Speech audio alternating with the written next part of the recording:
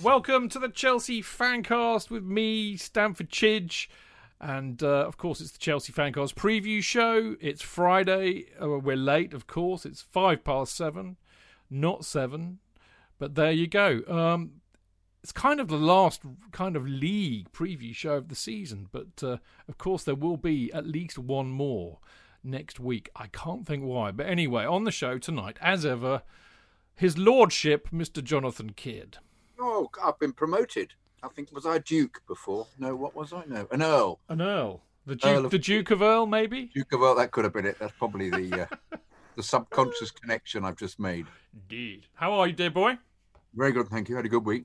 Had a really good week. An exceptional week, actually. Sorry, Chidge, because you said you weren't having a great week. I've had a really great week. No, I'm delighted you're having a great week. Sorry about that. Yeah, it's the yin and yang of fucking life, mate. You know, yeah. I went balance to the universe. Yeah.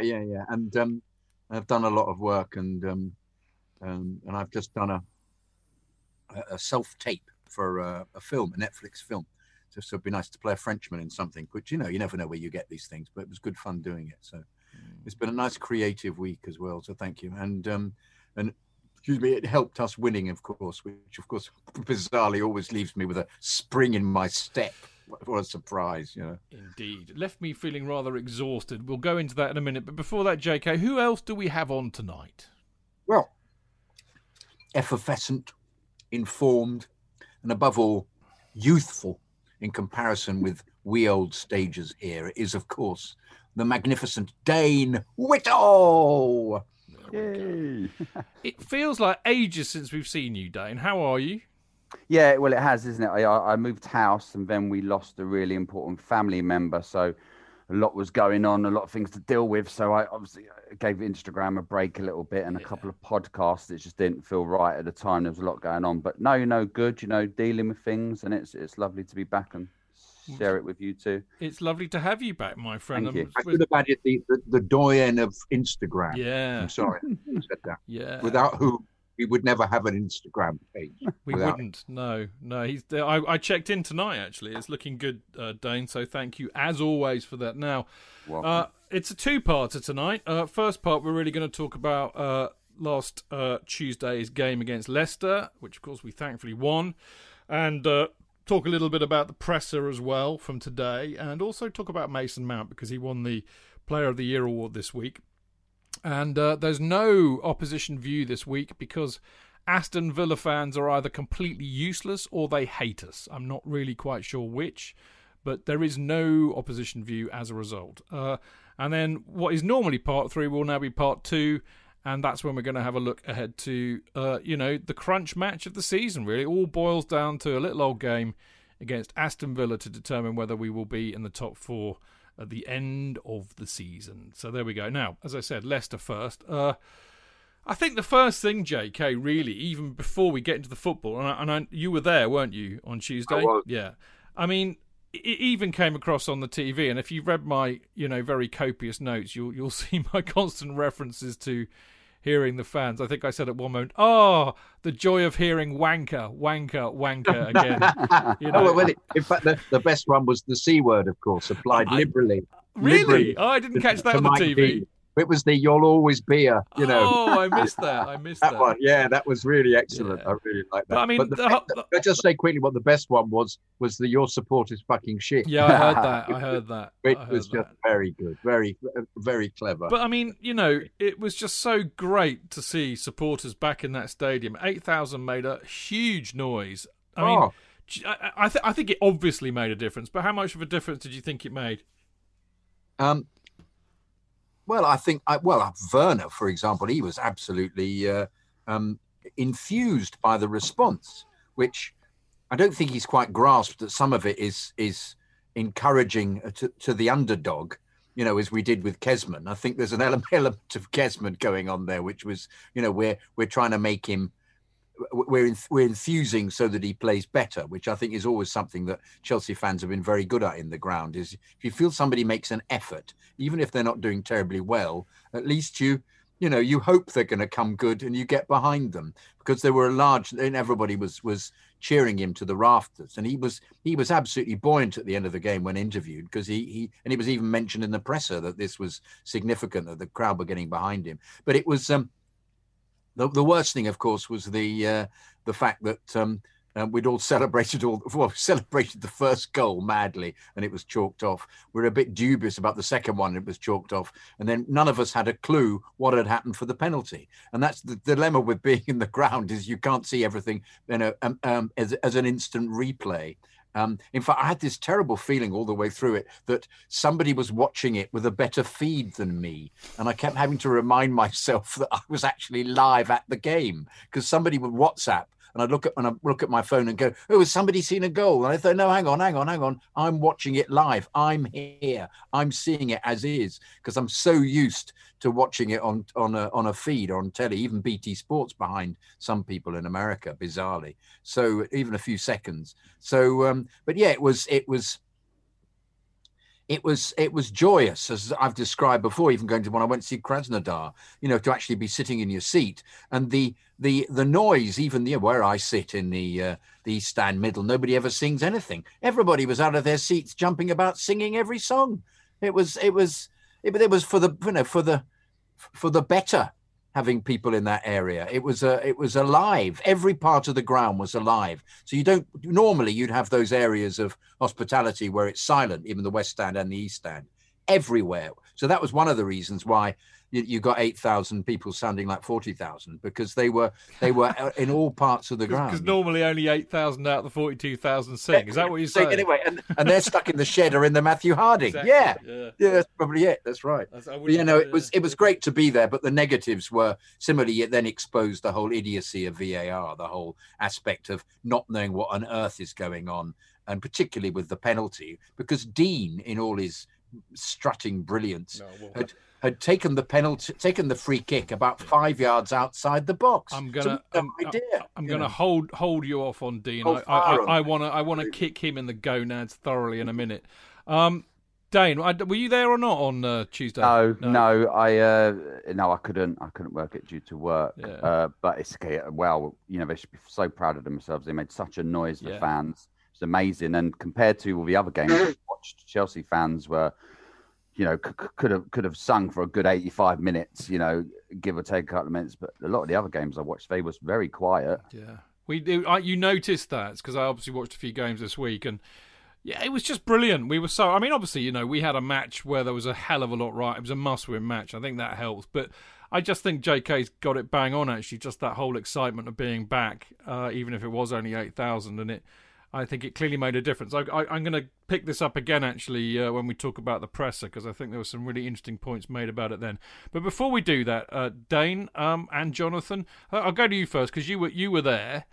So you might have had a slightly different perspective on it than us. But my kind of general feeling about the match, JK, was that it was it's really interesting, actually, because last Monday I said, you know what, I think we'll batter them, but we'll only win 2-0 because we just can't score enough goals. And we battered them, and we only beat them 2-1. So a really robust, good performance, I thought. But the bloody finishing nearly cost us again, didn't it?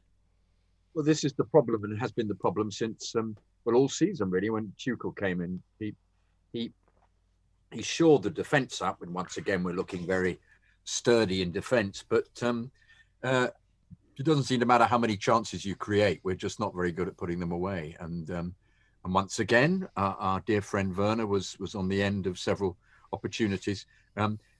They seem to make it's the choices. He talks about precision all the time. I keep going on about that. He mentions that every single time in his press conferences. There was a wonderful example of that when he strode through.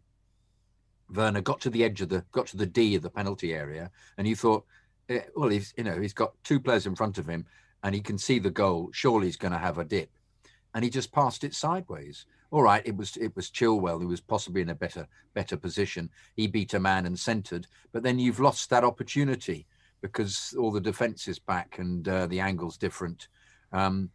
And if you're relying on him, I fear for us in both games coming up. And Pulisic was a bit, as he had been in the cup final, slight dead ends. And yet you can't deny the effort. There was a great effort and a much better tempo than there'd been in the cup final. I think that has a lot to do with the fans. Although I know there were fans at Wembley, but as we all know, the atmosphere is horrible there anyway. Very different. But indeed, we went at them and absolutely battered them. We were all over them. Yeah. But once again, I was fearful that the impetus would be taken out by VAR on both occasions, actually. But it didn't. It wasn't. We just kept going. It was just once again this strange, well, not even strange, this inability to put the ball in the net. I mean, it was very frustrating. I mean, poor old Dane and I couldn't be there, and it was, that's interesting. I've got some breaking news for you in a minute, but I thought it was interesting, watching on the TV, it was incredibly frustrating because, as JK was saying, it's the same old story from the whole season, really, isn't it, Dane? But, we got there in the end, and, it was a huge win, wasn't it? And I loved the fact that Rudiger was just a monster, wasn't he, all night? That goal he scored that came off his thigh, and that hilarious right in front of JK, actually, where he kind of did this kind of weird Cruyff turn and then did a very exotic dive to go and earn a free kick, was just... Yes, remember that? Yes. Anyway, that was remarkable, wasn't it? Yeah, it was. So, I mean, I kind of left frazzled but happy, if you see what I mean, Dane, because really it was all about the win, wasn't it? Yeah, it was very generous 2-1. It was never a 2-1 in a million years. Leicester didn't show much. They had probably a bit of the last 5 minutes, a couple of minutes at the beginning, but not really. Clearly, Werner loves playing in front of the crowd because I believe that was the best he's looked for Chelsea. He really responded to the fans. He was unlucky a bit. I know sometimes we try not to give him the benefit of the doubt and says, well, he needs to do this, he needs to do that to improve. But I think he really responded to the crowd and impressed. And if we're just basing it on his performance, then, there's so much to build on for the future. And Rudiger as well. Rudiger has been absolutely immense. We're talking... If Chelsea had a bigger say on things like Sky Sports News, there'd be polls, it'd be talking in the same breath as Van Dijk when Van Dijk was so good about a year ago, because he's on those levels now. Yep, he certainly is. I'm loving every minute of him, and he's looking like one of the real leaders of the team, which is what we were told a long time ago. Now, the breaking news that I uttered a minute ago is that we have another guest, of course, because we always have another guest on the Friday night show, and of course it's usually a journalist. And he's our old friend, Mr. Liam Toomey from The Athletic. Hello, sir. Or should I would say good evening, but it is already good evening, so that joke doesn't work, does it really? It is evening, yeah. Sorry I'm late. That's all right. Puppy causing chaos the last sort of 15, 20 minutes. What the little lab you've got?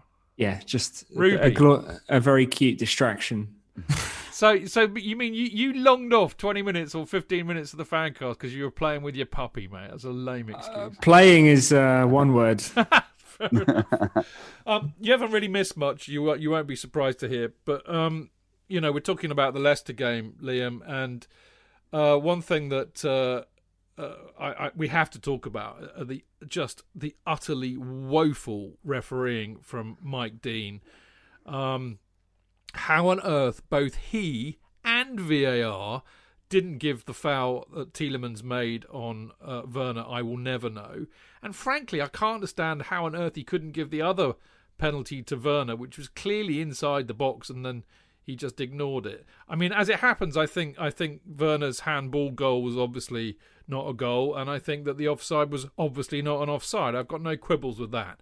But the penalty decisions were just rank idiocy. I can't think of another word to describe it, Liam.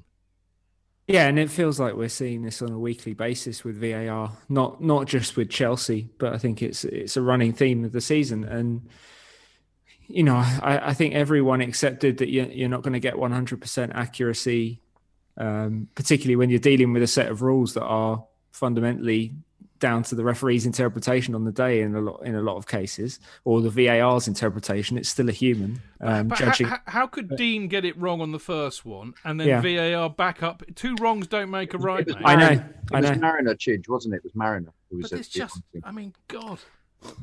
It's ridiculous. And then, of course, with the one that gets given in the second half, it almost felt like there was an element of evening up. It's like, because you didn't get that one in the one in the first half was more of a penalty than the one in the second half. They didn't have the still, did they? They didn't have the angle we all got afterwards. That was their excuse. Yeah. I mean, I think the second one was definitely a penalty. I don't think there's any quibble about that. But I agree with you. I think the first one was even more of a penalty. It just defies logic.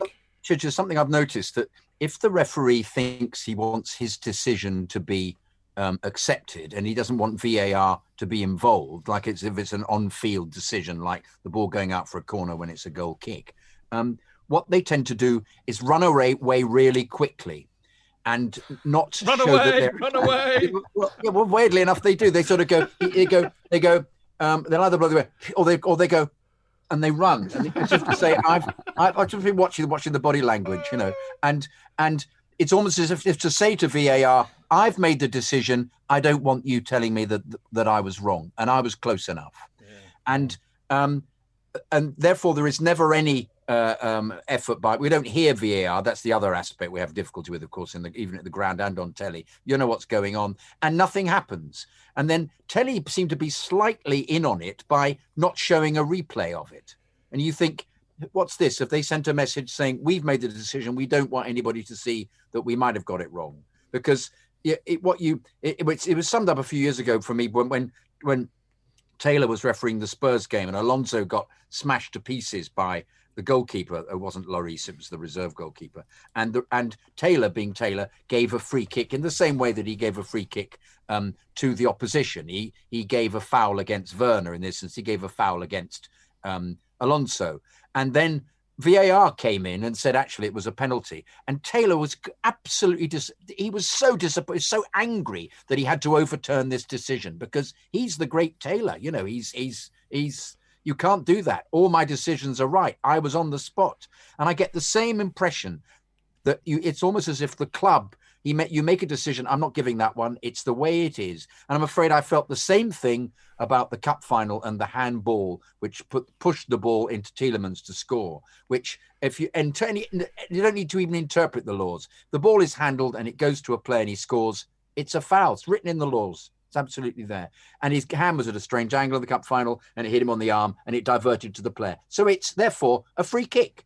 And yet instantly there was a kind of, he gave the goal. He didn't even consult anybody. It just went on. It's almost as if they're all going, oh, no, I'm with you there. We won't overrule that. There's a kind of, it's not crony. Well, there is cronyism, but it's like there's almost a secret dialogue. I won't give that one. You saw it. You're near. We'll leave it alone. Well, you know what? If Lee Mason gets to be the head of it, we can call it the Masons. Oh, Chidge, you are so on fire. Anyway, Liam's gagging to come back in on that. I know, not on my joke, on what you were saying. I rabbited on a bit there. That's all right. No, you were getting it off your chest, mate. It's what it's all about. A bit of therapy, a bit of catharsis. Therapy. Thanks very much. Yeah. Well, look, I don't think they're coordinated enough to execute like a real-time conspiracy against anyone. No, I don't think it's a conspiracy, Liam. I just think it's their. They go, oh, all right, you made the decision. I'll go with it. I do think there is unconscious bias, maybe, Liam.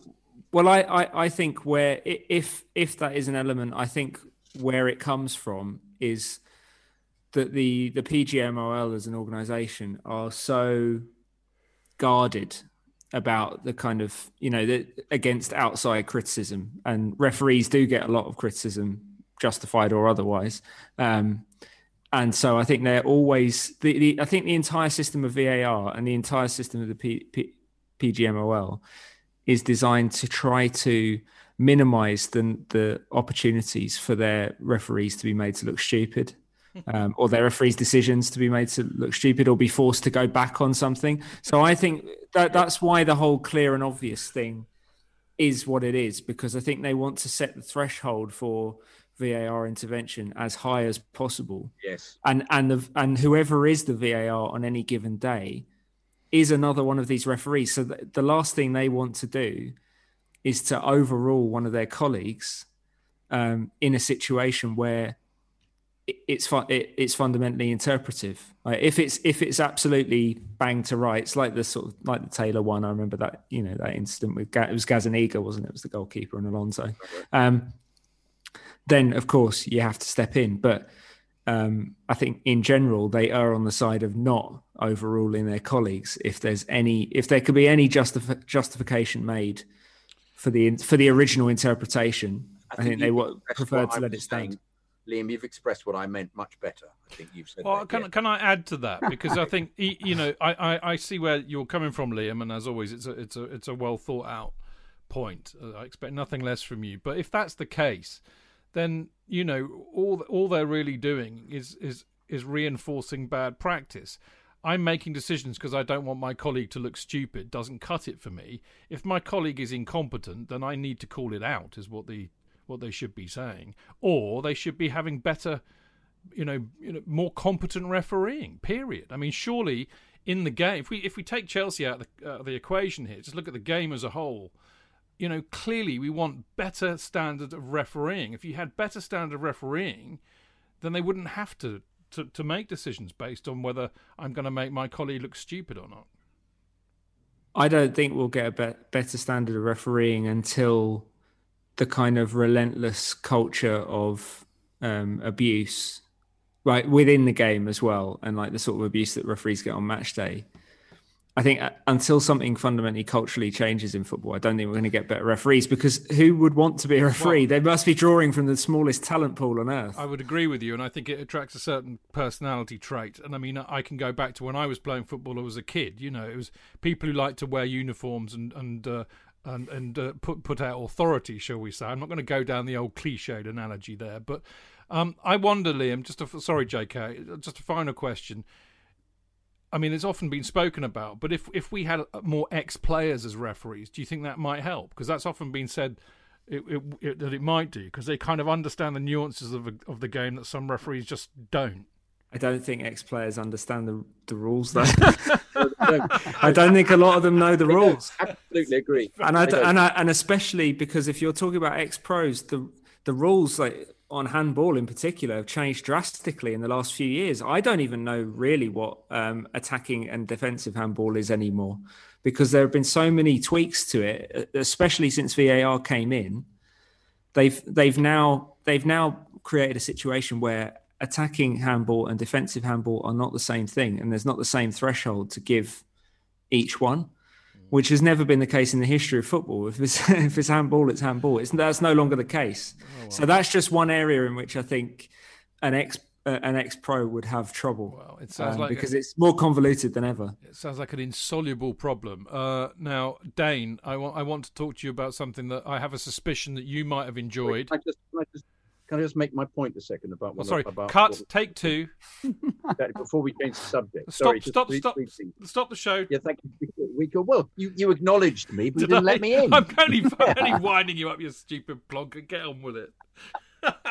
First of all, when I qualified as a ref, one of the reasons I did it, obviously, was I got a tenner a time, and I like that because I could then my girlfriend. Which was a pay rise from being Stanford, of course. Funny enough, it was a huge pay rise from being Stanford. No, it was. That's why I got sacked at Stanford, because I asked for a tenner. I asked for a tenner a time, but he wouldn't have it, the marketing guy. But then she dumped me she said, I thought you were an actor, instead of which she said, I'm going out with a referee. So she dumped me. So, but it's, well out of that. Well, I think we know why she did that, because we know what referees are. No, I wasn't. She didn't like me wearing the little black outfit, she said. Anyway, in bed. No. Anyway. No.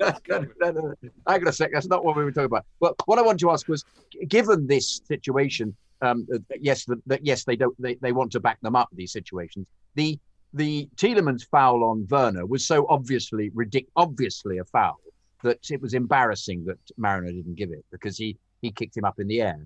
And therefore, to give the free kick the other way was just beyond belief. It didn't make any sense why Dean was doing that. That's just the other aspect of it. So I don't. But if they're trying to do, that certainly met the threshold for intervention. Definitely. That incident. Absolutely. And and what I don't understand is why I keep using rugby as an example of. Obviously, it's easy for them to just put somebody in a sin bin, but the linesman has such a more significant role to play in rugby, because he can walk onto the pitch with his flag up and say, that happened. And the referee doesn't feel intimidated. There is no deference. The linesman doesn't defer to the referee. Obviously, he observes. But they seem to be so much more of a team. There's not the status that all the referees seem to have. That is one of the problems with refereeing at the moment. They need to somehow have less ego and allow all the linesmen to be part of the team so they're involved. And at the moment, to be fair to linesmen, they're so worried about whether they're supposed to flag or not flag and keeping up with the pace of the game. Very difficult for them. And rugby obviously is slower paced when it comes down to all the scrums they have and whatever, and it's just bursts of energy. Yet it's the status of the linesman in this instance, and for the referee to then go, that's interesting, I didn't see that, let us look at the television, let's see. So he doesn't lose face. I feel so much about referees as losing face at the moment. They don't want to be seen to be doing that. Yeah. All right, let's wrap that one up. Dane, sorry, mate. Sorry, Dane. Sorry, there's a lot. Well, no, there's a lot to talk about with this because it's just winding us up so much. I don't know. I mean, I'm not. I never quite know with you, Dane. I mean, I have to say that the thing that happened towards the end of the match absolutely tickled me pink. I love nothing but a huge mass brawl between the players to liven proceedings up. When it was happening, I thought of you. Yeah, I thought you did. You'd have gone, yeah. If I'd have been sitting with you, mate, I'd have had an absolutely superb view of that, wouldn't I? I'd have been leaping off the balcony to get involved, wouldn't I? You would. You'd have loved it. But it did tickle me for many reasons. One was Rudiger again, who you and I were talking about earlier again, Dane. And, he was at the forefront of that. With that what kind of Ricardo was it? I think, yeah. And then I think the funniest thing of all was Mendy coming in and Zuma coming in, absolutely throwing their weight around, and then Amati leaping off the bench, and then the Chelsea players all kind of realising actually it was Amati, the guy who had thrown their pennant away. And there's some great stuff on social media, but the reactions of the Chelsea players' faces when they realised who it was, they just went absolutely incandescent. It was brilliant. But what did you think of it? Oh, it was Mason's face, because Mason was sort of like having a little bit say, but then it started to ease off, and his face, when he turned around and saw that Leicester player there, how his expression just turned from schoolboy to Pompey boy within seconds. It was great. And then, to be fair, Thiago Silva as well was having a few words. Said Leicester player, but he was very prominent, wasn't he, Silva? You're absolutely right. Leader, mate.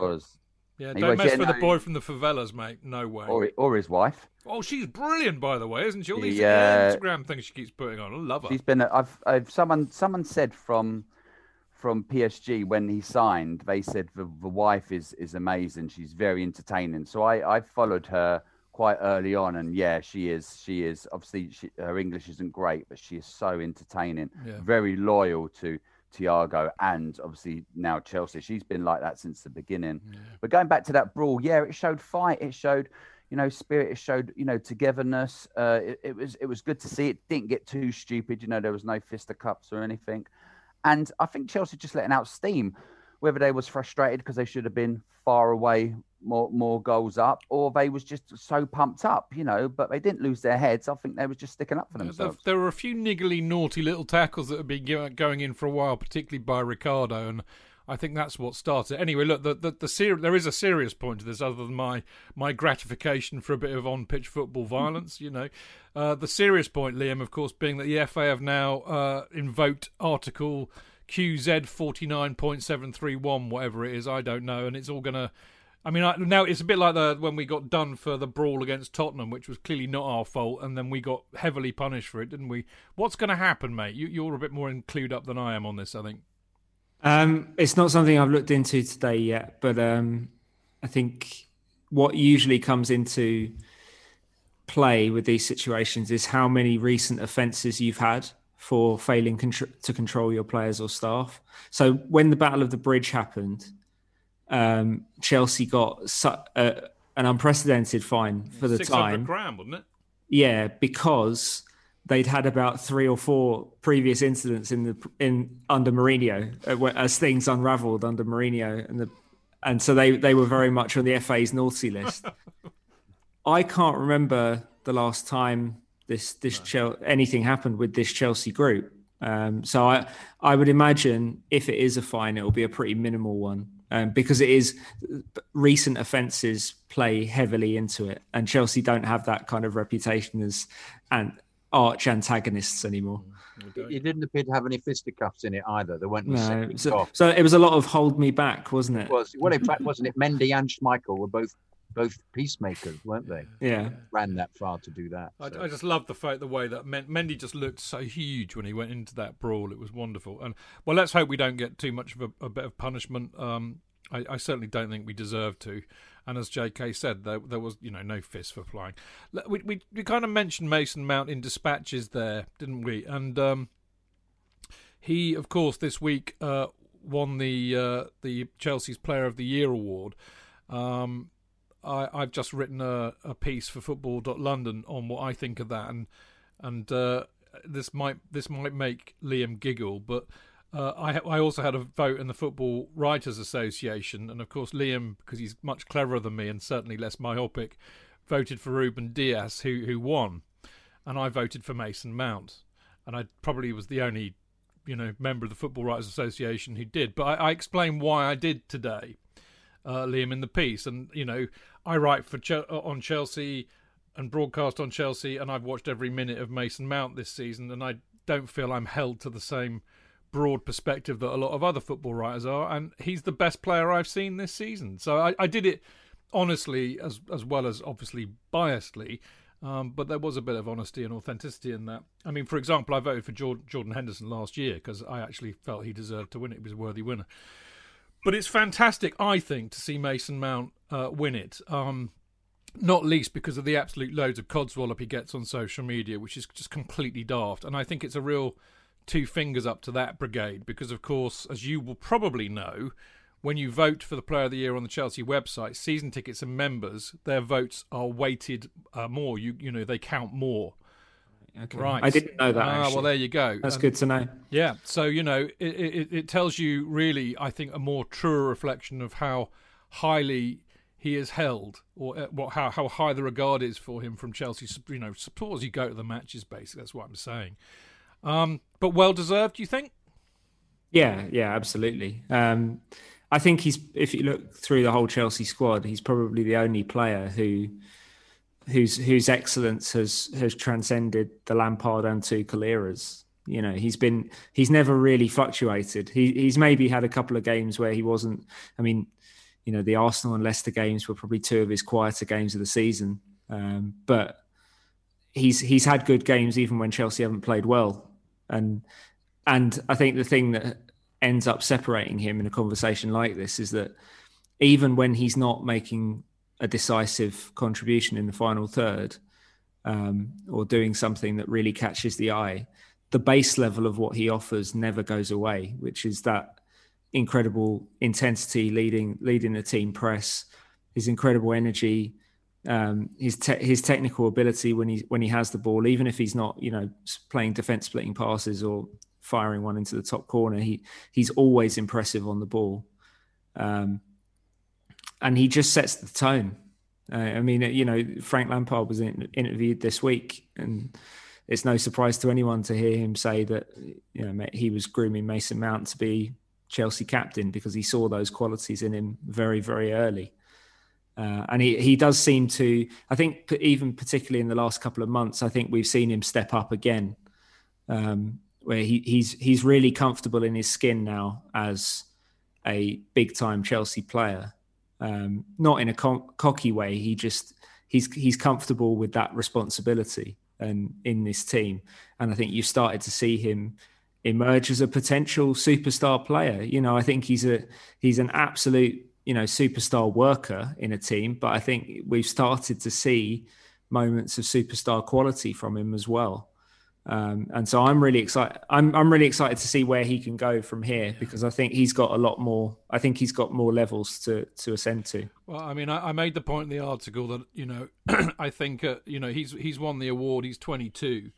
I mean, interestingly enough, he's not the youngest player to win it for Chelsea by a long stretch. There's a whole load of players. I mean, Ray Wilkins and Gary Locke. Wilkins must have won it young. He was 20. He won it in 76. Gary Locke was 20 when he won it in 74. But Tommy Langley, Mike Fillery, Pat Nevin, to name but a few, JT, they were all 21. So there have been a lot of younger winners than Mason. But for me, the interesting thing is that he's won it at 22. It's his second season for Chelsea. And Frank joined Chelsea when he was 23 and had his stats for the first 2 seasons were not as good as Mason's have been. It was his third season that he really took off and became the player that we know and love now. And so I think that on that trajectory, Mason is ahead. So if he keeps this level of consistency up and keeps that trajectory up, and we know that he works like Lampard used to, a great worker, and he has arguably more natural talent than Lampard had, he could surpass that, and it's unbelievably exciting to see that happen, isn't it, JK? Well, the one area I think he has to improve is his shooting, which he's still pretty good at. Oh, you're such a negative Nora. We're sitting there building him up, and he can't shoot. But Lampard wasn't the great goal-scoring midfielder of his generation. He wasn't. In his early 20s, he became that player. That's what I was about to say. I'm mucking around, mate. I'm having a bit of fun. Allow me some fun on a Friday night. No, all right. I'll tell you what I'll say. Yeah, Chidge, you're great. He's great.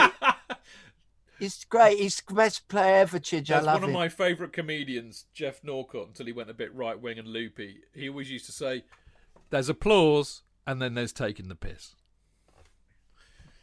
I think you get the point. And are you going to tell us your point?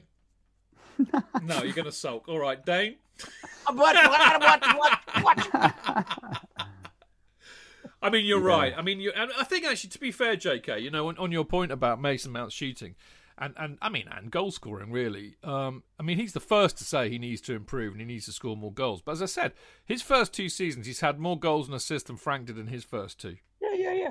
But when I was looking for the perfect player, I'd like him to get in a position where he just curls into the corner or he drives like Frank used to drive.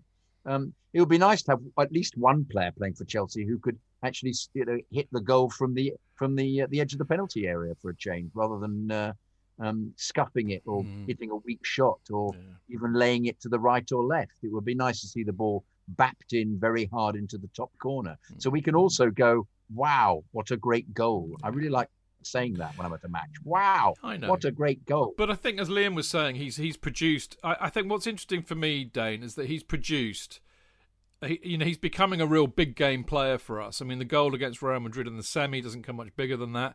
That amazing goal he scored against Porto in the away leg, again, really huge. Goal against Liverpool at Anfield. Liverpool at Anfield, absolutely. He's, and he even, not huge games, but he scored the winner against Fulham. He got the equaliser, which was a pen against Southampton. He I think increasingly we will see him, Dane, as Chelsea's go-to player.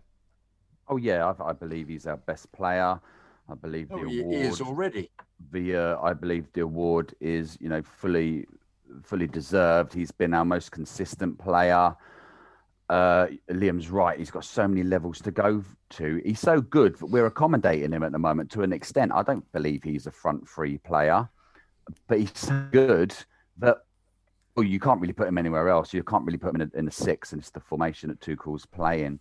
So he's got no choice but to play behind the forward. I think Tuchel deserves some praise as well. I think he's unlocked little doors with Mason, because Frank quite famously said, he's not the sort of player who's gonna spin on a sixpence and nutmeg this person, that person. But he's brought skills to his game where he's leaving players behind, especially in Europe, especially against Fernandinho in that semi-final of the FA Cup. Fernandinho, he got an absolute roasting from Mason. Yeah, he's brilliant. I know we all have different opinions on players, but you got to respect what they do. But we're not stupid, you know what I mean? We're season ticket holders, members. We watch, whoever. We watch Chelsea, and we know that he's a good player. We're not going to listen to, to Bob Tom from Twitter. We've got our own eyes. Listen, you think of it: Lampard, Tuchel, Southgate, Messi, Guardiola, Klopp, Ferdinand. Joe Cole, Lineker, Keane. The list goes on. These are not idiots. They know their game, and they know he's a freaking good player, and we know that. The agenda with him is nothing to do with how much they doubt. A lot of supporters nowadays, they just support the one player. Originally, it was Pulisic. Because Pulisic wasn't getting in, he was struggling to adapt to the Premier League and maybe the English lifestyle last season. And Mount, because he deserved it, because Frank saw him in training, put him ahead of him. Once Pulisic started to get in, they all turned to Hudson-Odoi and started, it's Hudson-Odoi who's missing out now because of Mount, and Mount's holding these players back. It's sad. That's all they got. It's because they support players. Is that because they play FIFA? Probably. Probably a lot better than me at FIFA. But yeah, it's a shame. You know, you can't criticise him. I saw recently. They've even tried to his award, you know, the Player of the Year, not accept that. Oh yeah, but when you're winning awards, when you've got Ballacks and Lampards and Drogba and Terry's, that's when it's a good Player of the Year. Come on, that's when you're desperate. It is really weird. I mean, I don't mean to besmirch people who play FIFA, because plenty of our listeners play FIFA. The only reason I don't is that I'm old and I don't understand it. But I just think you're right, though. I don't know why, but there is a modern... I mean, maybe Liam can give us the answer, but there's a modern phenomenon where people do tend to have their allegiances to players rather than teams, and it's an anathema to my generation. Got any ideas, Liam? Well, it's not exclusive to football. I mean, if you look... Are there any other sports than football? I had no idea. If you look at American sports, I mean, I'm a huge NBA fan. And they follow, don't they, Liam? That is a very player-centric league. Like, you look at someone like LeBron James is the best basketball player on earth. And when he changes teams, there are lots of fans who will wear that new team's jersey just because they follow LeBron and his career and root for him. And I think, you know, Messi and Ronaldo was probably the pivot point in football for that, because they were such dominant individuals, the most dominant individuals that we've seen in this sport in our lifetimes, that they developed armies of supporters themselves. You know, I'm sure there would be probably millions of people around the world who, when Ronaldo left Real Madrid for Juventus, started rooting for Juventus because they root for Ronaldo and whoever he plays for. And so I think that's just something that is now a reality of modern football. It can be a little bit tedious when, as a journalist, when you're getting accused of having an agenda against a certain player by someone whose Twitter handle is @Pulisic and then like their banner photo is, you know, like Pulisic is mocked up as Captain America or something. It's like, well, the only agenda here is the one you brought with you. But you know, that's just an example. Dane's right. You know, you get within the massive Chelsea Twitter ecosystem, and it's true at all clubs, you have a lot of people who will have their favourite player and will see everything that goes on at the club through the prism of what it means for their favourite player, good or bad. Well, there we go. I don't understand it. It's an anathema to me.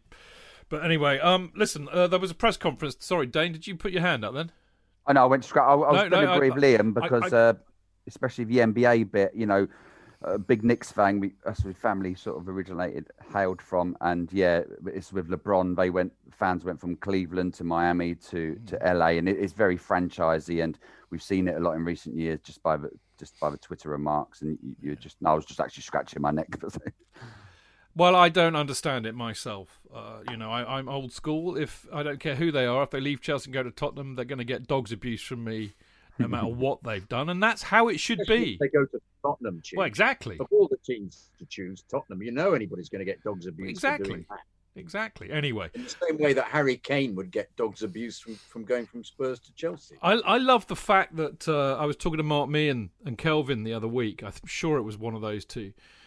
And we were talking about Peter Osgood. I can't remember what the context was now. I might have been I was writing an article, fun enough, and I just wanted to check a couple of things about returners. I think we must have been talking about Hazard on his return and the fact that he would have got had we all been there, he'd have got a lot of love, and actually that seems to be the Chelsea way. But actually back in the 60s, 70s and 80s, it certainly wasn't. And apparently Osgood, when he came back playing for Southampton, got absolutely coated off. So, you know, Osgood. I mean, that would we will look at it now and we go, surely not. But I mean, you were probably there, JK, and apparently it happened. I was. You did indeed. There and I did. You did. And I don't. It's fair enough, mate. I'm all for that. Now, listen, there was a presser today. We got the Villa match coming up. I don't know if you were there or not today. It's kind of weird, isn't it? It's all on Zoom. So yeah, but I mean, you know, I won't bore you with most of the details because we can cover those in the preview. But one thing really caught my eye, or ear, should I say, really, from what Tommy Tuchel was saying, because you know, Werner was brought up, and this relates very much to what we were talking about earlier on.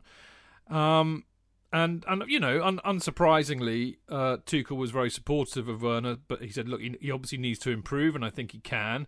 You should take into account the number of goals he's scored, which is, he doesn't take penalties, and a lot of main strikers like Harry Kane, for example, do take the penalties. So, that needs to be borne in mind. And he said something that really made me sit up. And he said it's easy to criticise players if you're at home on TV.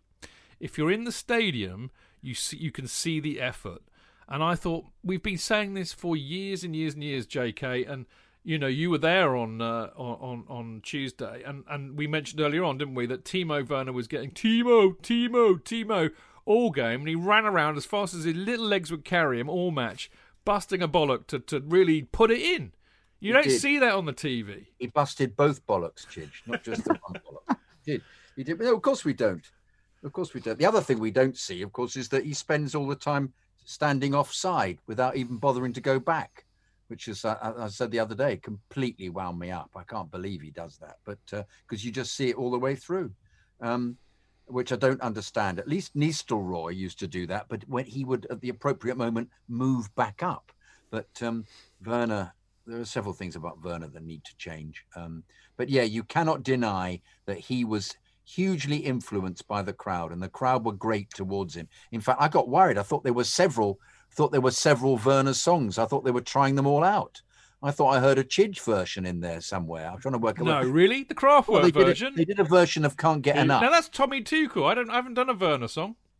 I Can't Get Enough. That's We Are the Shed Boys. Yeah, but it seemed to be they went off onto another one. Scoring in the Harding and scoring in the Shed. I just can't get enough. Yeah. But it was that was a Werner song. They had Werner involved in that as well. Yeah. But also they did Timo Werner. So they were trying them all out, So he was the focus for all the chants. I was very impressed. I kept thinking, could we have another? Could we? Poor old Pulisic, he hasn't got a chant. Poor old Havertz hasn't got one. Silva hasn't got a chant. Yet Werner, who's possibly the most misfiring centre forward Chelsea have ever had since the last one. Well, I've got a great song. I've got a great song for Pulisic. He gets 3. I've got a great song for Pulisic, which I did ages ago. Yeah. Had a great first season. We all thought it was a blast. Soon found out he was made of glass. So it's Heart of Glass by Blondie. Yeah. Yeah. Okay. Anyway, had a great season. It was a blast. Soon found out he was made of glass. Do you think really that's what the fans will be singing, Chid? It's what I would sing. I'm going to get it going when we go back. Well, it'll be you on your own. No, it wouldn't be the first time, and it won't be the last. Anyway, Liam. I mean, I don't know. Were you at the game on Tuesday? I wasn't. Simon was for us. Oh, you're all divvying it up. It seems really unfair. I did 2 in a row, which was culminated in the Real Madrid game. And then Simon did the next one. No, what was the one before? Neither of us went to the... It's really hard to remember, isn't it? There are so many games of football. I know. Neither of us were actually at the FA Cup final because we only got one pass as an organisation. So our Leicester reporter went, which turned out to be the best choice. Yeah, fair enough. Business-wise. Fair enough. But I went to the Arsenal game before that, I think. Yeah, fair enough. Now, Dane, I know you had your hand up. Pop in with what you were going to say. That example of Tuchel said about, being there, it's obviously not a dig at people who can't go or for whatever reason, but being there in the ground, you see so much. And that's why I always disagree so much when people say that Crespo was a flop at Chelsea. He didn't score as many goals as we liked, but when you look at his conversion rate, it was really good. But his movement was amazing, and you only saw how good his movement was by being there in the ground, because obviously, for obvious reasons, the camera follows the ball. It doesn't follow individual players. And Crespo's forward runs and movement was probably the best I've seen from a striker, I think. So it's a good point by Tuchel. Yeah, it is. Did you see the shots of him tearing his hair out when the ball wasn't delivered to him? Yes, yeah. He made such good runs, such good space, and he didn't receive the ball a lot. He also made some quite ropey ones, but let's not kick a man when he's down. Ooh, we're anti-Crespo, are we, Chidge? No, not Crespo. I thought we were still talking about Werner. No, I will never have a word said against Crespo. I'm modelling my current hairstyle on the great man, as you can see. He loves us. I loved him.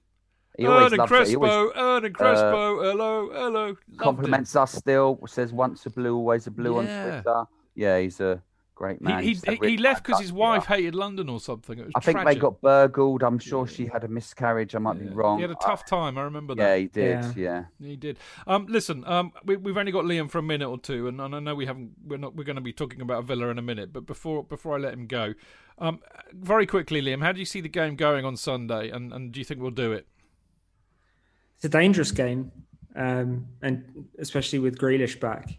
I know he hasn't maybe dominated the conversation, the Premier League conversation quite as much in the last few months, but he's been excellent whenever he's played for Villa this season. He's a very, very dangerous opponent, but Tuchel has to send them out, and I'm sure he will, with one thought in mind, and that's to win the game, not to be thinking about matching Leicester's result, not to be thinking about what Liverpool could or couldn't do. The only way Chelsea are guaranteed to be in the top four is if they win the game. Just win the game, and then you can move on to think about the Champions League final. You've got enough lead up time. You've got a whole week to prepare for it. There's maybe been a sense in the last couple of weeks that Tuchel and maybe some of the players have had their eye sort of one game ahead. They can't afford to do that now because Villa may be mid-table. On paper, they're sort of the ideal opponent you would want to face at this stage of the season. But we saw, they beat Spurs, so they're clearly not completely checked out. And the fact that Leicester have Spurs, who appear to be a broken team right now, I wouldn't be expecting any favours from that game if I were Chelsea. So they have to go and win it. I think they will, because they've been good much more often than not when it's mattered under Tuchel. But it's certainly not a gimme. It isn't. It's going to be a tough and very, very tense time on Sunday. Liam, as always, thank you for joining us, not just tonight, but throughout the season, because this is the last time we'll see you for this season. So I just want to kind of thank you for your contributions and efforts this season. It's been great fun having you on, as always. Thanks, guys. I'm heading to Portugal as well, so... Lucky boy. We'll see how that all goes. Oh, well, have great fun out there. It's a bit of a rigmarole to get in and out, but enjoy it, man. Enjoy it. Bring the trophy back for us, Liam. That's all I say. Failing that, I'll bring a custard tart or something. Yeah, do that. Or that's settle for a bottle of port. I'm not choosy. No, have a great time, Liam. Enjoy that one. Enjoy Sunday. You going on Sunday quickly? No. We haven't been travelling to away games generally, so I'll be covering that one off the TV. Like me. All right. Well, look, enjoy it anyway, mate. Lovely to see you. As I said, thanks very much for your efforts this year. As always, appreciated. You take care. There you go, Liam. Thanks, guys. Liam Toomey from The Athletic, who's a great old friend of ours, and as I said, writes some great stuff for The Athletic. Always worth a read. Him, Simon, and Dom Fifield, of course. Now, we will be back in a minute to have a proper old preview of the Aston Villa versus Chelsea game.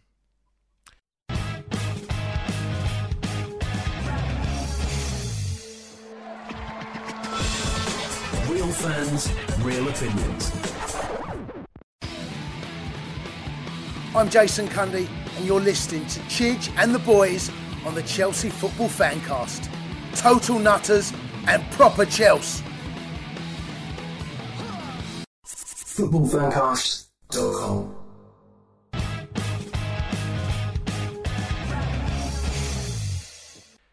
Welcome back. This is the Chelsea Fancast. I am, of course, Stamford Chidge, and down there is Mr. Jonathan Kidd.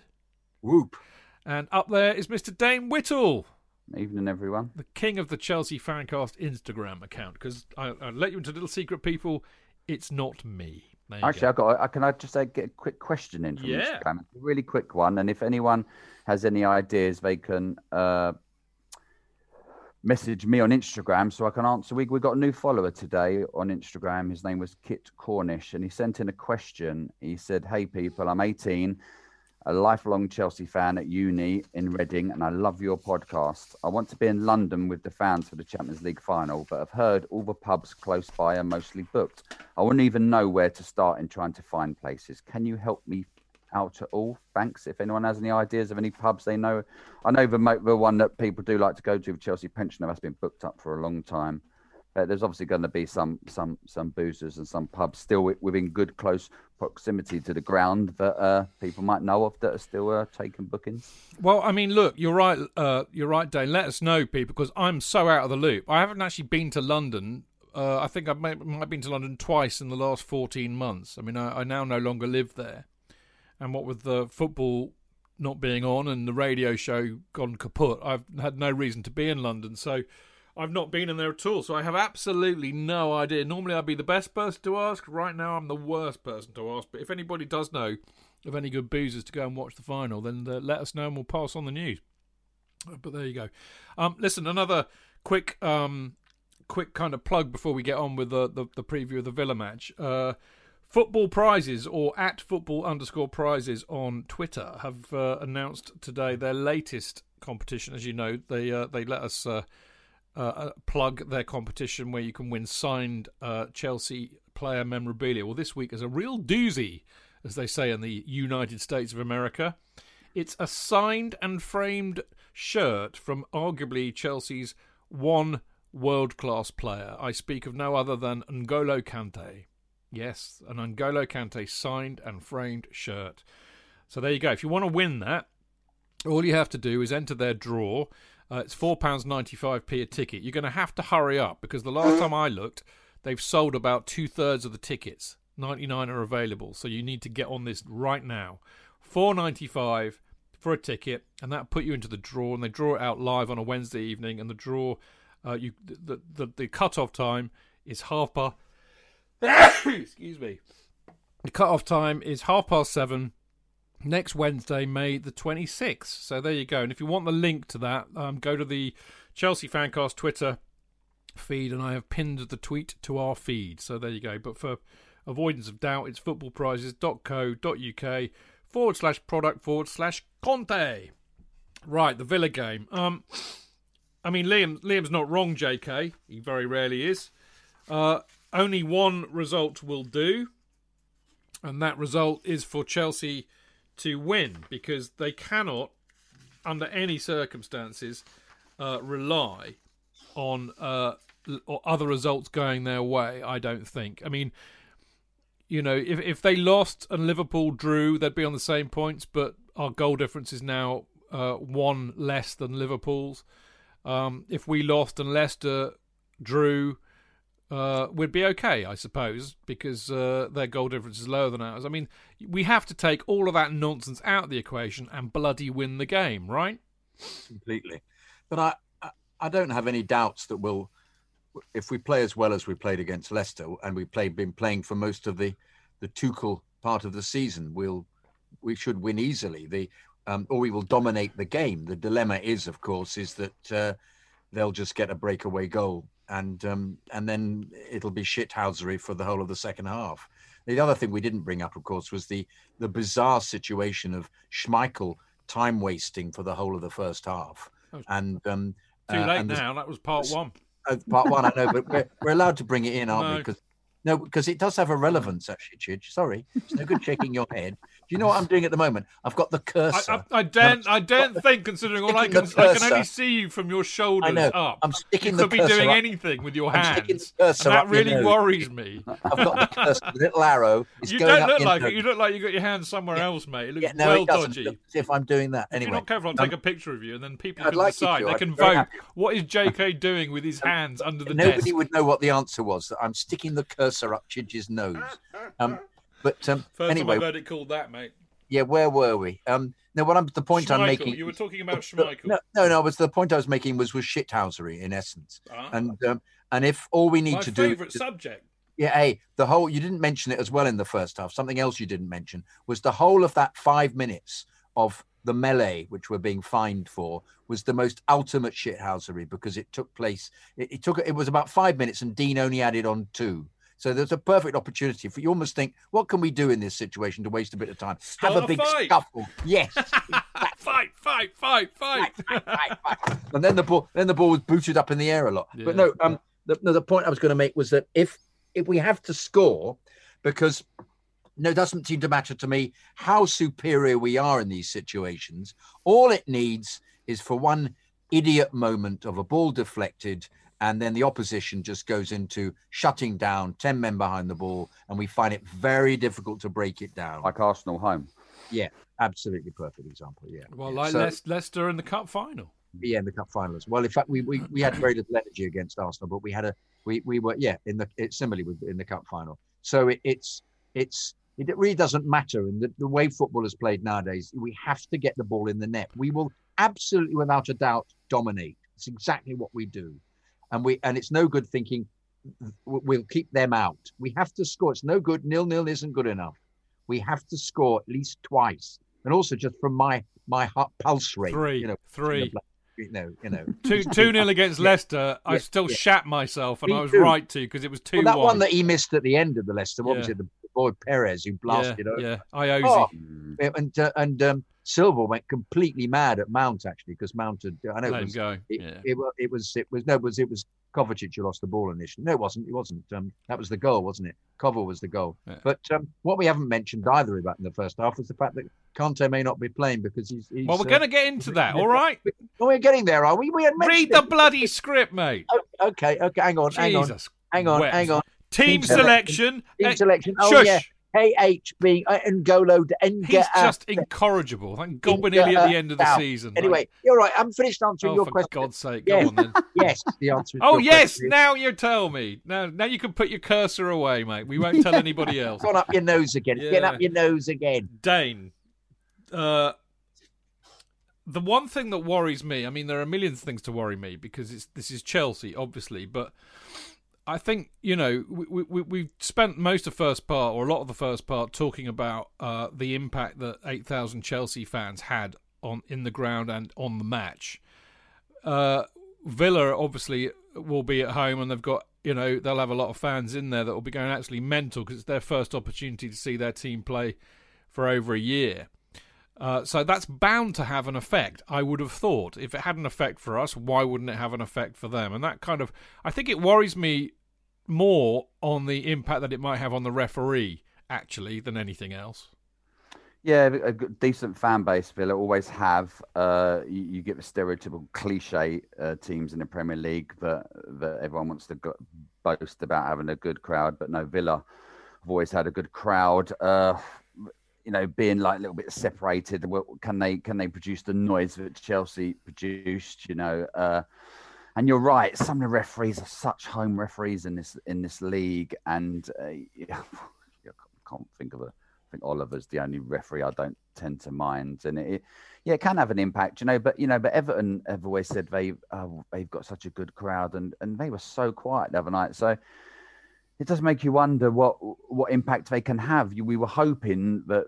The old saying that they're already on the beach, but they proved by going to Tottenham, producing a good result and a good match performance, that they're not. We used to do quite well up Villa. I think I've been up there a few times, and we have never seen us lose. Well, shall I tell you, Dane? Because it's a very good point. That stupid game against Fulham we played in the semi-finals of the FA Cup. We've lost once away at Villa since 2011.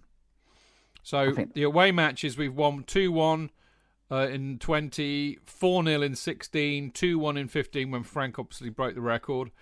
We lost 1-0 in 14, we won 2-1 in 13, and we won 4-2 in 12. So our record against Villa is very, very good. In fact, the hosts have won just one of their last 8 league games there. They've got, it has to be said, according to Flash Score, they've got the third best Premier League win rate when scoring first, do Villa. They've won 7, drawn 2, lost 8. So that's an interesting point in regards to what JK was saying. We've got a rather dodgy stat here. It says here, we have a less than remarkable win rate of 51.61% as PL favourites. So when we go into a match as favourites, we've only got a 51.61 win rate. So there we go. We won 16, drawn 9, lost 6.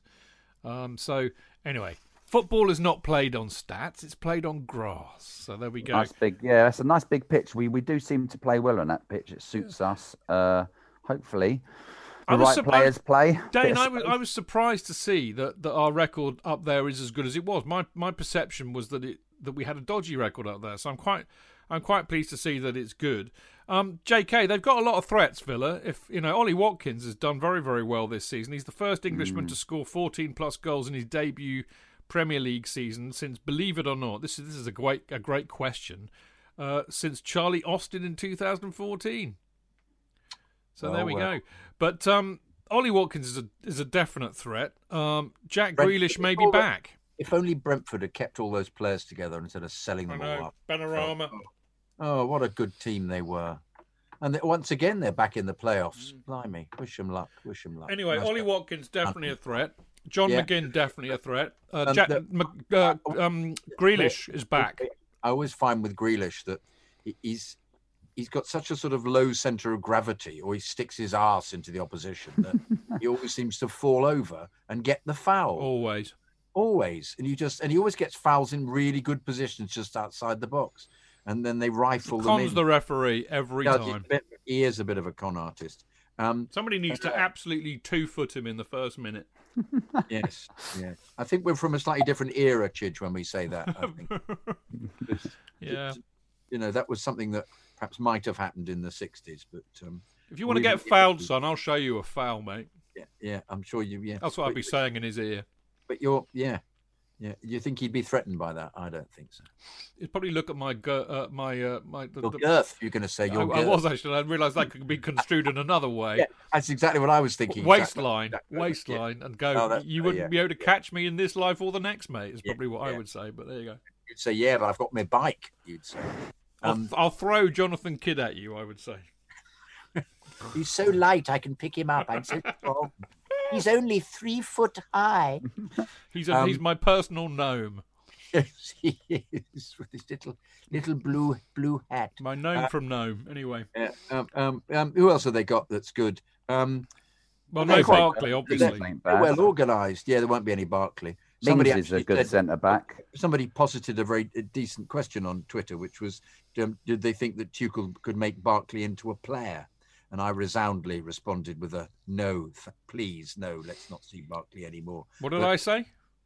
And I don't think you said anything. I think I did. I said he's good, but he's not a miracle worker. Yeah, well said, Chidge. You did. You were very funny. Sorry. He was full of praise. Thanks, JK. Thanks, well, mate. Wasn't he? Sorry.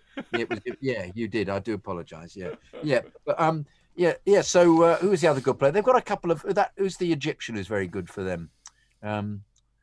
They've got some decent players, bloody hell. But we should beat them. I can't, but once again, it's you never know what's going to happen. Last game of the season. Oh God, goalie's good. Really be an easy game. It should be, but the memory of Arsenal and Leicester is just upon me again. So. Yeah, I mean, they have. I mean, Dane rightly says Martinez has done very well for them this season. Of course, there's the other added complication that, of course, JT is their first, assistant coach, I think they call it, or something like that. First, he's on the coaching staff. We all know that. Of course, he very amusingly, Dane, when the Tottenham fans were chanting the Ledley. I mean, how could anybody in this world or the next think that Ledley King was a better player than John Terry? I mean, you have to have been drinking the Tottenham Kool-Aid to sing that. But apparently when they did, he raised an imaginary trophy at them. So JT has still got it. But they are a threat, Dane. They've got some decent players. They are at home. There are a lot of their fans will be there, which is all a bit of a worry. But it's up to us. We've got to basically put a decent team together and go out and bloody win the game. Sounds very Michael Caine, that, doesn't it? Now, according to the presser, Dane, the injury doubts that we've had are apparently Christensen's okay and he's trained with the squad. Kai Havertz is being tested tomorrow, so I would say he's a doubt. And N'Golo Kante, I think, is a major doubt. Tuchel was kind of intimating that he's more likely to be ready by Monday, which of course would be the day after the game. So that tells you a lot, doesn't it? So, we've got some injury issues. I mean, in terms of the team selection, this is what I've gone for. See what you think of this. And by the way, the caveat is we never get it right. But anyway, this is, given what Tuchel likes to pick, and given who we have available, or who we wouldn't or shouldn't risk, this is who I would pick. Mendy, Rudiger, Silva, Azpilicueta, Chilwell, Kovacic, Jorginho, James, Werner, Pulisic, Mount. So what I'm really saying, Dane, is that I don't think Havertz should, if he's not fully fit, don't play him. If Conte's not fully fit, don't play him. If Christensen's only just coming back after injury, don't play him. Yeah, absolutely. Yeah, I sort of think the front three I originally wanted after the cup final, because I'd sort of washed my hands with Werner for this season. I thought, listen, for the rest of the last two league games and the Champions League, I hope they go with Havertz, Mount and Pulisic. But then Havertz blew that up by getting injured, and Werner come in and performed brilliantly well. So yeah, with Havertz and Christensen, I wouldn't take the risk. I don't know about would they have James at right wing back or that right centre back. He looks solid in both, but then you miss out on his right wing back capabilities. Sorry, going back to that cup final, we just had nothing coming in from the wing backs until Chilwell come on.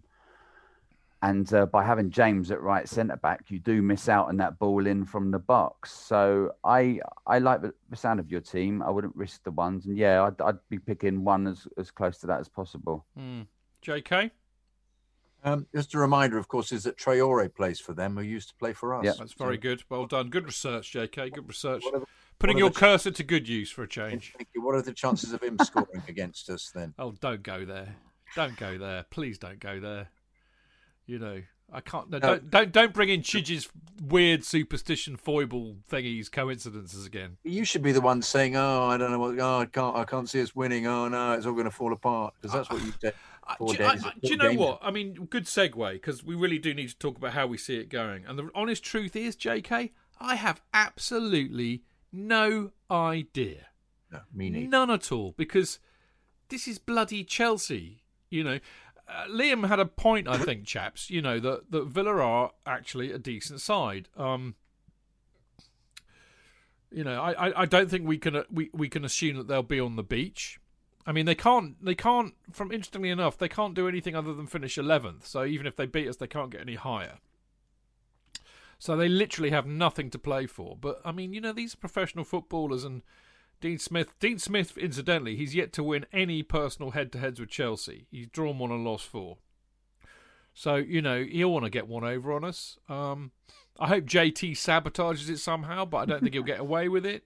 But you just don't know, do you? I mean, it would be so Chelsea to lose this and screw up finishing 4th, and then go and win the Champions League next weekend and qualify. I mean, and all points in between, because you just don't know. And I think, JK, that the element of doubt that I think that we're all kind of tacitly expressing is because we know that we just don't score lots of goals. That's the element of doubt. Yeah. We know we don't let many in. Yeah. But can we score enough goals? And we've proven that we don't really do that a lot. He'll keep playing Werner because despite his being completely inept in front of goal, he seems to be quite a vital cog in this setup, just because of his willingness and he's a skillful player. He sets people up. He does okay. So you can only hope that he has a moment of brilliance. That would be such a nice thing to do when you score a terrific goal from the beginning. I mean, it was interesting against Leicester how we started off really excellently and should have scored really early on. And it would be nice for one of those to go in, wouldn't it? Which just we have a very early attack all over them, all on our own, goal. Everybody relaxes. They're on the back foot. We then score another one. That would be a nice setup. So I think he'll play Werner. And you haven't asked me about we got past me via the segue about my team, and I think he'll play. Is that cursor going to go? Yeah. The game's going to. No, I was you missed that because you were looking down, but I was going. Ooh. That's why Dane was laughing. Mate. Cheap jibes, please. Cheap jibe, Terence. I wouldn't be surprised if Havertz plays. I wouldn't be surprised if he plays with and he'll give Ziyech a go. Oh. Because we don't. I know we don't know, do we? And Ziyech, I bet you Ziyech then has a great game because they're the options. You know, I've got a mate who watched Ajax a lot last season. Said that Ziyech was the best player in Europe practically in a Mickey Mouse league. Well, yeah. Sorry. A Mickey Mouse league. So yeah, very good. Mickey Mouse league. Yeah, very good indeed. Yeah. And obviously Mount and Kovacic will play obviously, and Jorginho will play, and I think he'll play Reece James, and Chilwell will play. I think it'll be them till the cup final. Yeah. I don't think he'll make it. Looked very rusty the other night, didn't he? Who was that? Kovacic. Oh, very rusty. He did. Amid some excellent things, he did some excellent things. But yeah, to be caught in possession for the goal was dreadful. That was beyond. But he has that in him. I mean, it's really interesting, isn't it, when you look at all of the midfield players that we've got at the moment, which are basically Conte, Jorginho, Kovacic, and Billy Gilmour. I think only Conte is kind of exempt, but I mean, I've seen him do a rick or two in the past. I mean, it is a function of football, you know. Nobody's 100% perfect, and that's a very dangerous position to be in the midfield because you are going to make mistakes. But, you know, Jorginho, Kovacic, and Gilmour have all got a rick in them every match.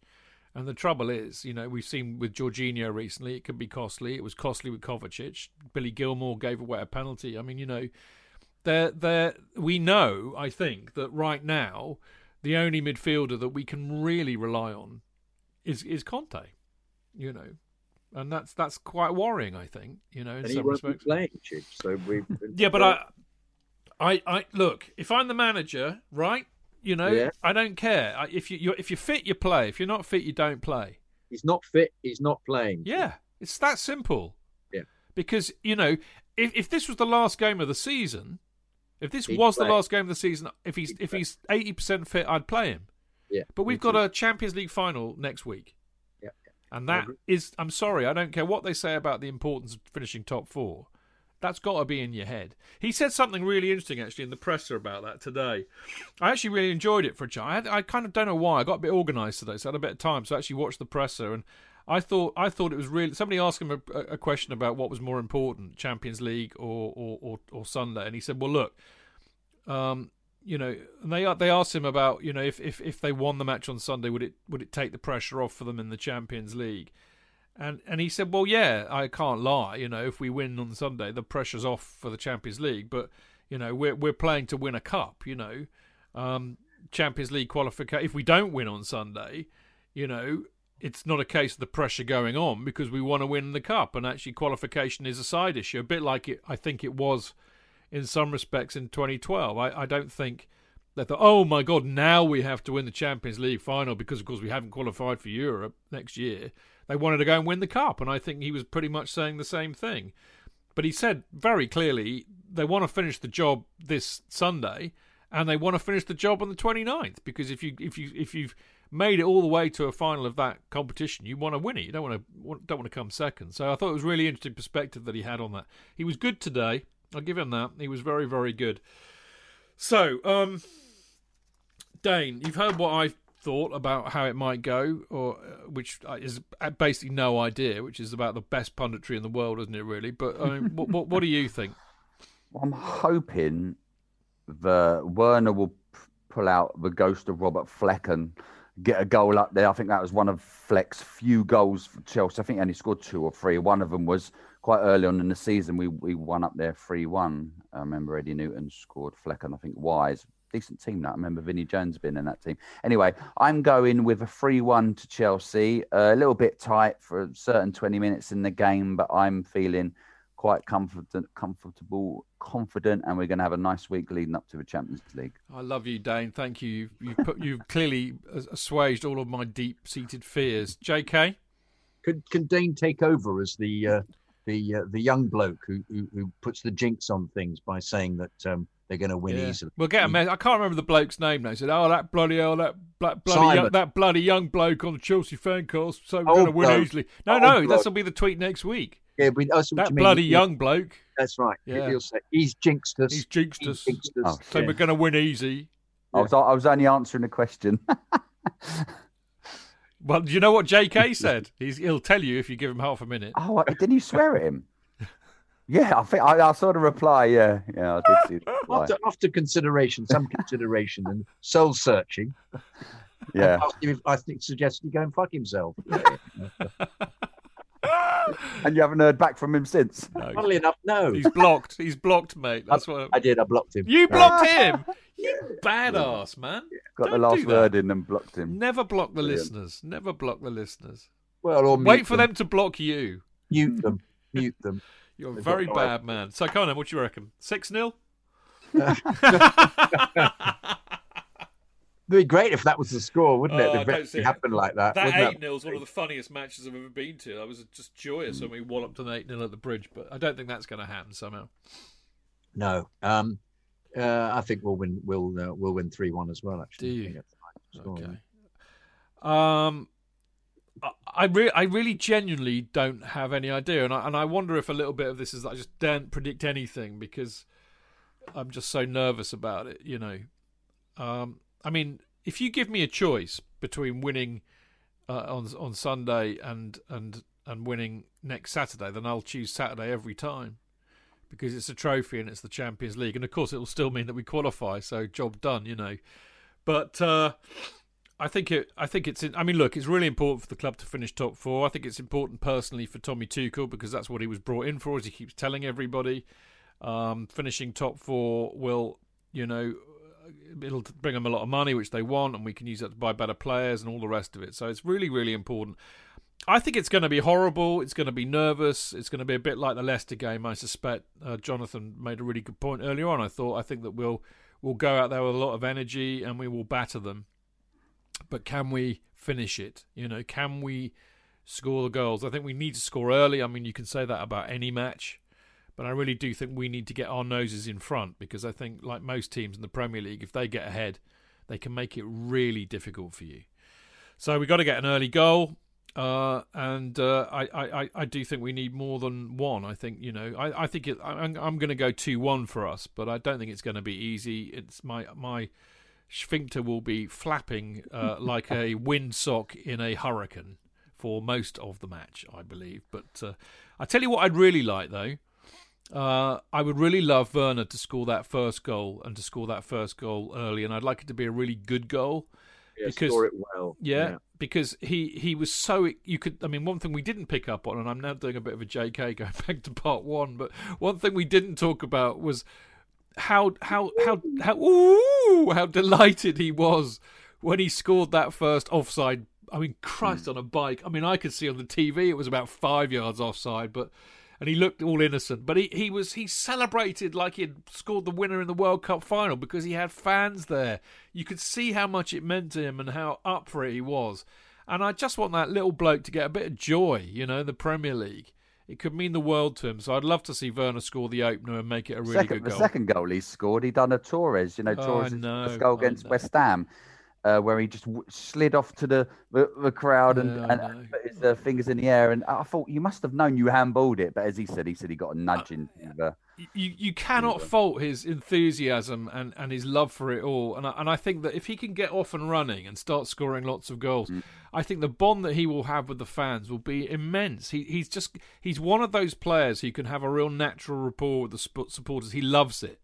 And he loves them. You can just see it, you know, and he's just so desperate for it, and I just really hope that he gets a cracking goal on Sunday, and it sets him on the right path, and I hope that we win. But I'm going to go 2-1, edgy as hell, horrible to watch, absolute nightmare.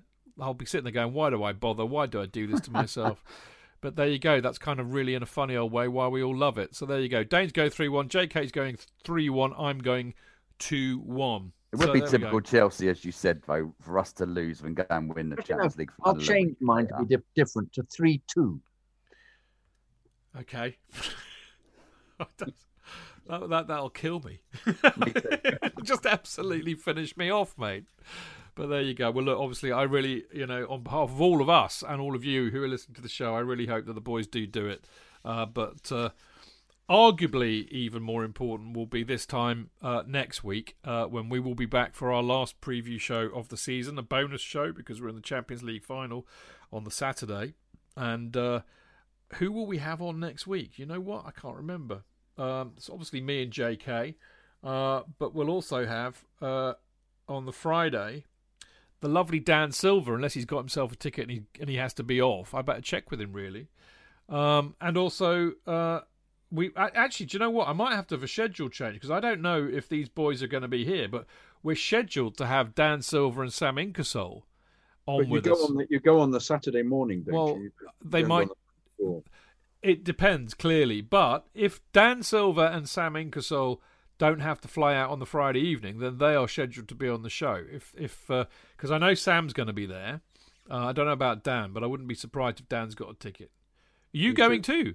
You got a ticket. You got the golden ticket out of the Willy Wonka bar. How dare you? It was a ballot. I was in another ballot. You won in another ballot. Yeah. Christ on a bike. I didn't even win in the ballot for one of the 10,000 Champions League special flags, mate. I think the club hate me. I never win anything at that club. I think, hang on, he's that wanker that does the fancast. He hates us. We don't want him to win anything. Excuse me, I must therefore be a wanker who does the fancast. No, but I take all the flack, mate.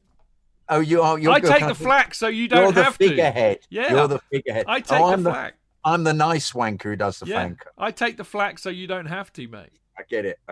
Yeah. Yeah. But anyway, you're going next Saturday. Yeah. You on the special, the one chart flights. Yeah. Oh well done you. JK, we might have to talk about that. You might have to do some content for us. I'd love to. Absolutely love to. Yeah. Oh, it's going to be pictures. Be a day. Take a day. Yeah. Record some stuff for us. Yeah. It's going to be mad, man.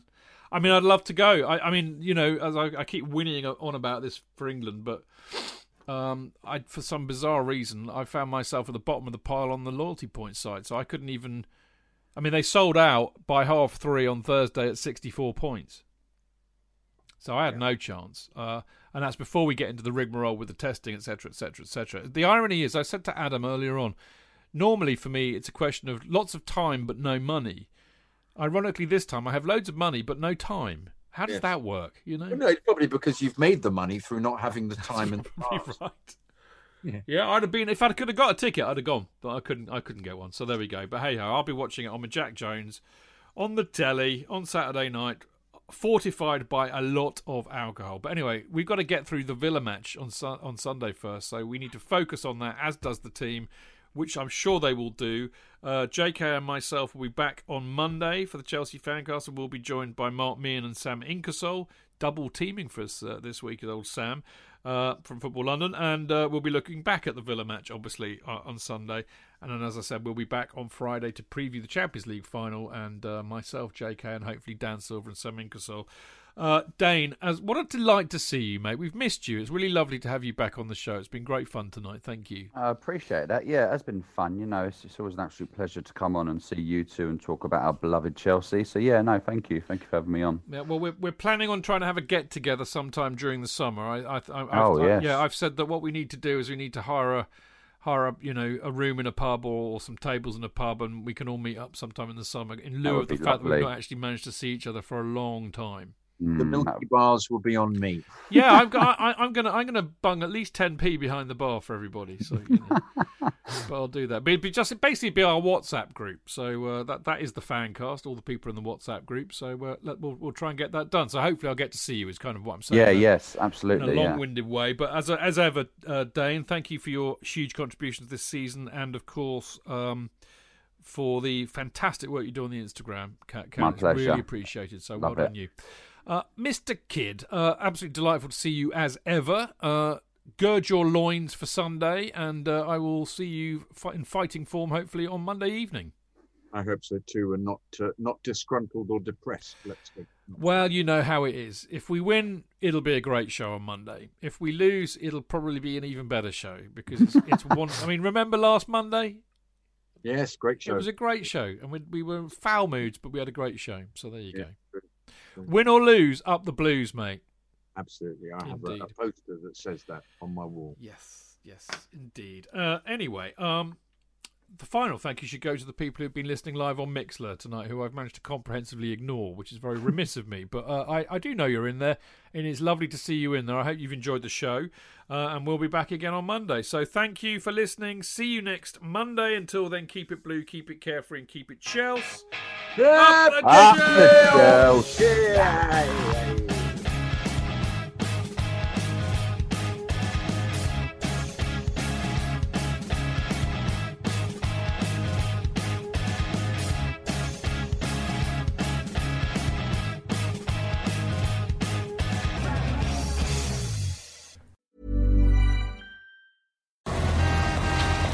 Das Leben kann hektisch sein.